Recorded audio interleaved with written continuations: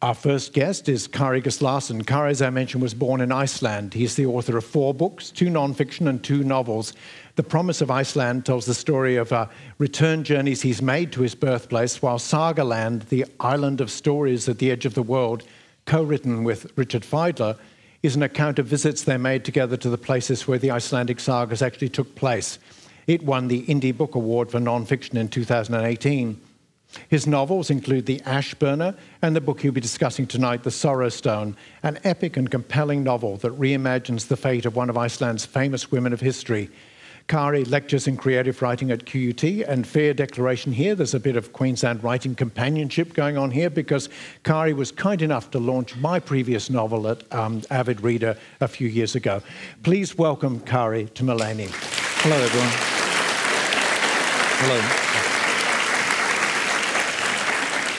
So, Kári, this novel, The Sorrow Stone, is based on one of the Icelandic sagas. Now, well, probably everybody has heard of the Icelandic saga. It seems to me possible that not so many of them actually know what they are. Could you elaborate a little bit? Yeah, Iceland was settled mainly by Norwegians in the 9th century. We think that the Norwegians arrived in Iceland around 870. And when they arrived, they brought with them a rich poetic tradition. So even though they were Vikings and there was a warrior culture, there was also this rich tapestry of storytelling. And that first appeared in complex skaldic verses, which gradually transformed into prose stories. And they are the sagas of Iceland.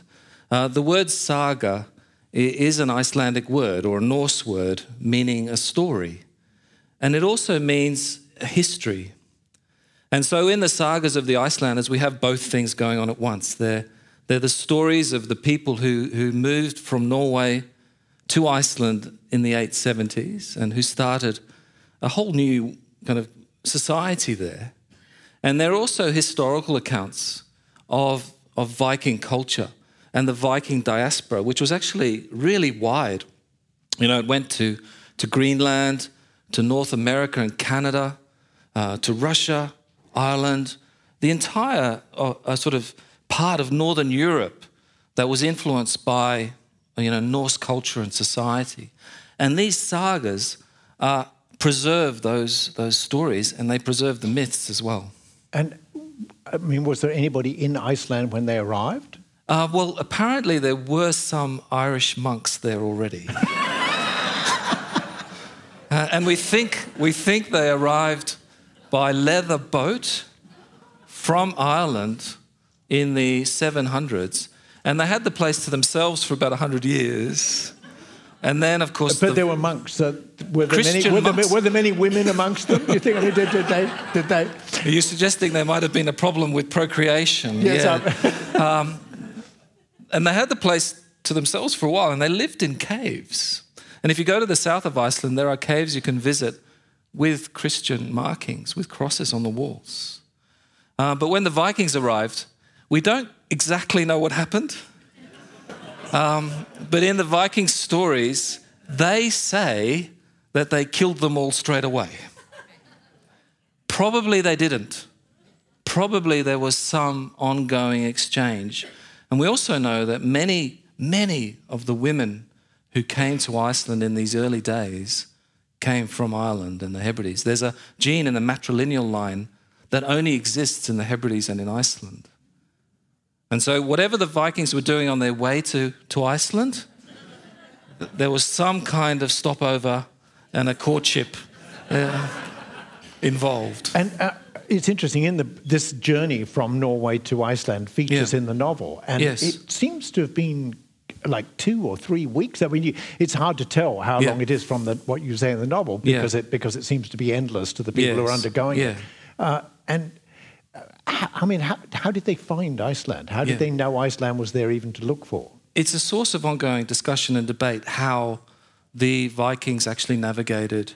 I mean, we know that they were very successful navigators and didn't fail very often. But in terms of getting to Iceland, they went south first. So most settlers in Iceland were from the west coast, so Bergen and Trondheim and those areas. And they sailed south to Faroe, Shetland, Orkney, Caithness, across to the Hebrides, and then up. And that was probably a safer way of getting to Iceland than going straight across the North Atlantic. Of course, passages were only in summer, and they were in open vessels.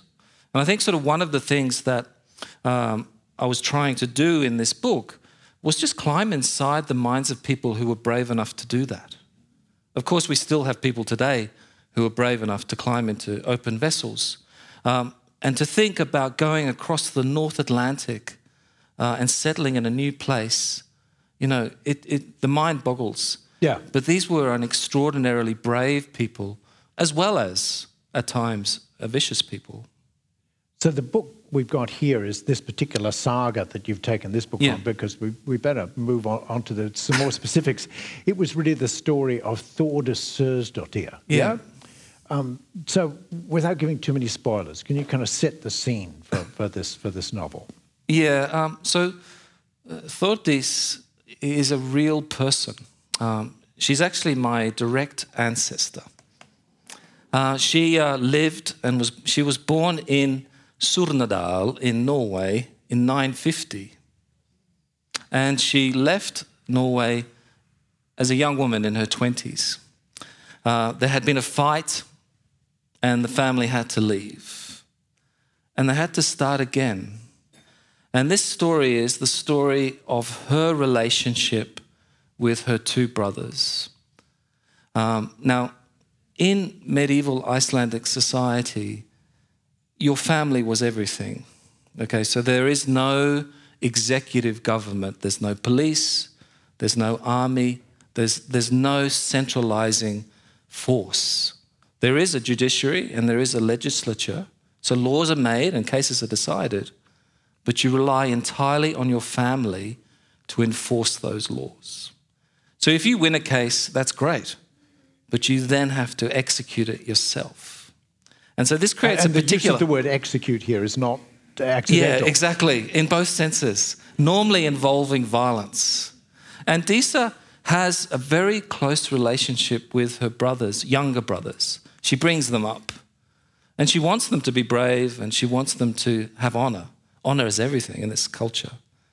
But eventually she realizes that one of them is rather possessive of her, even to the point of a certain degree of sexual possession.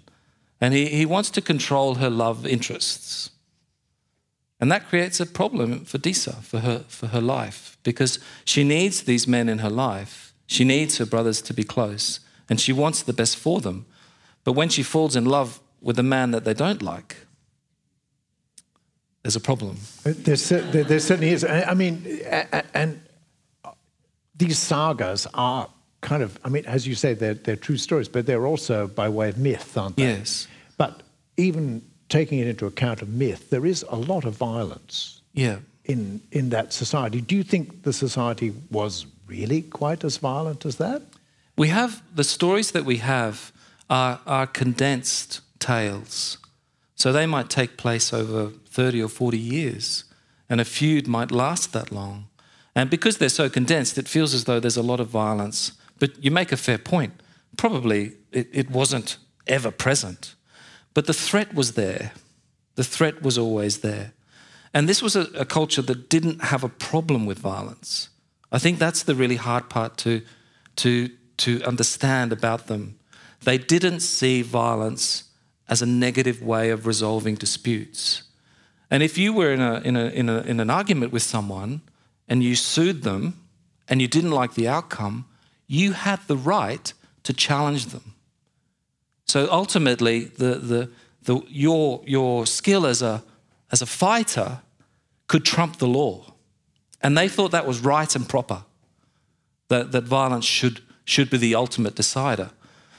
But at the same time as this society is kind of in quite a destructive spin, there's a new religion coming in. You know, this is the era of the arrival of Christianity in Scandinavia. And it promises a whole different way of dealing with things. You can forgive someone.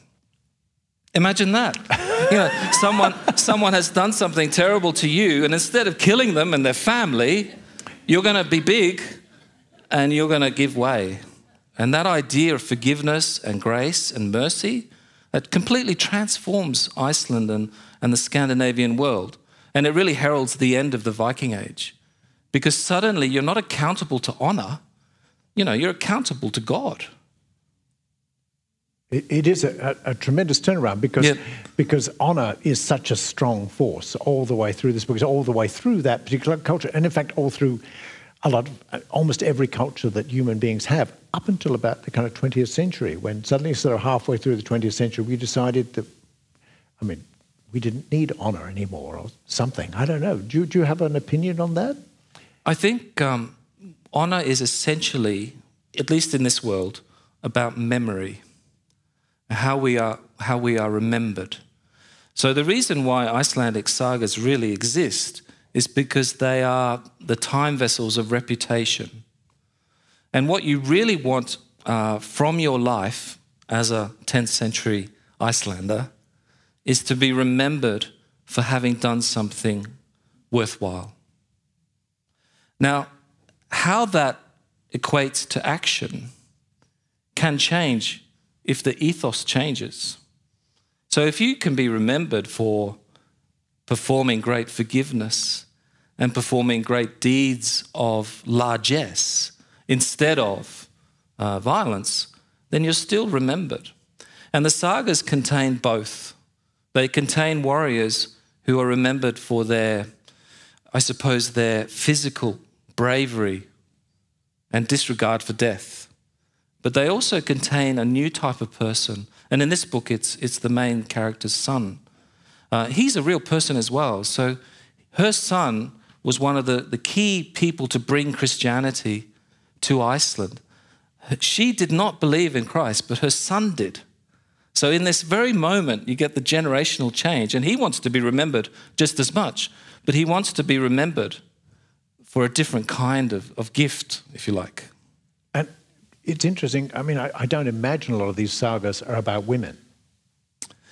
Women are secondary characters in the main, but there is one saga that's very famous for its concentration on a woman. Her name is Gudrun, and she is the main character of the Laxdala saga. And it tells the story of her 4 marriages, actually. And then at the end of the saga, her son asks her about the marriages. Actually, it's probably the most famous line in Icelandic literature, just about. And he says, "Who did you love the most?" And she says, "I can't possibly tell you that." And he says, "Please, mother, tell me." And she says, "Þá var ég verst ég unni mest." And it means I was worse to the one that I loved the most. And that's all she'll give him at the end of her life. So she is unique in the sagas, but even though they're secondary characters, they have Disa, this character, she's not secondary to the saga. She isn't the main character. So her brother is the main character in the original. Yeah. Okay. Yeah. Oh, really? Okay. So this is a kind of authorial choice you've made to make her the main character. So Gisli, the main character in the saga, is one of those people who's very ethically clear. He is absolutely always doing the right thing, according to the heroic code. So when Disa falls in love with a boy next door in the next farm, the absolutely right thing to do is to kill him. And Gisli does. And it's incontrovertible in that system. For her to be sleeping with someone else without the permission of the family is wrong. And he should know better, and he will suffer the consequences. But those types of people are not that, I don't think they're that interesting to write about, because they are so clear-cut. And Disa is a character who's seeing all this action slightly from the side. And that's why I wrote her story. I find her more ethically interesting. She's trying to work it out and trying to survive, really. And she doesn't have the clarity of her brother. And she doesn't actually sort of go and kill anybody either, although she stabs a couple, but... She has a great moment where she puts a knife through someone's leg. That's not normal in that culture. She's unusual in her violence, and she's a difficult, complex person. But then these were difficult and complex times. Yeah. Yeah. Look, I think that's probably a good note to end on. It's a fascinating book. And, Thank you. I can't recommend it highly enough. I hope everybody buys a copy and reads it. Okay. Kári, thank you so much. Please put your hands together for Kári.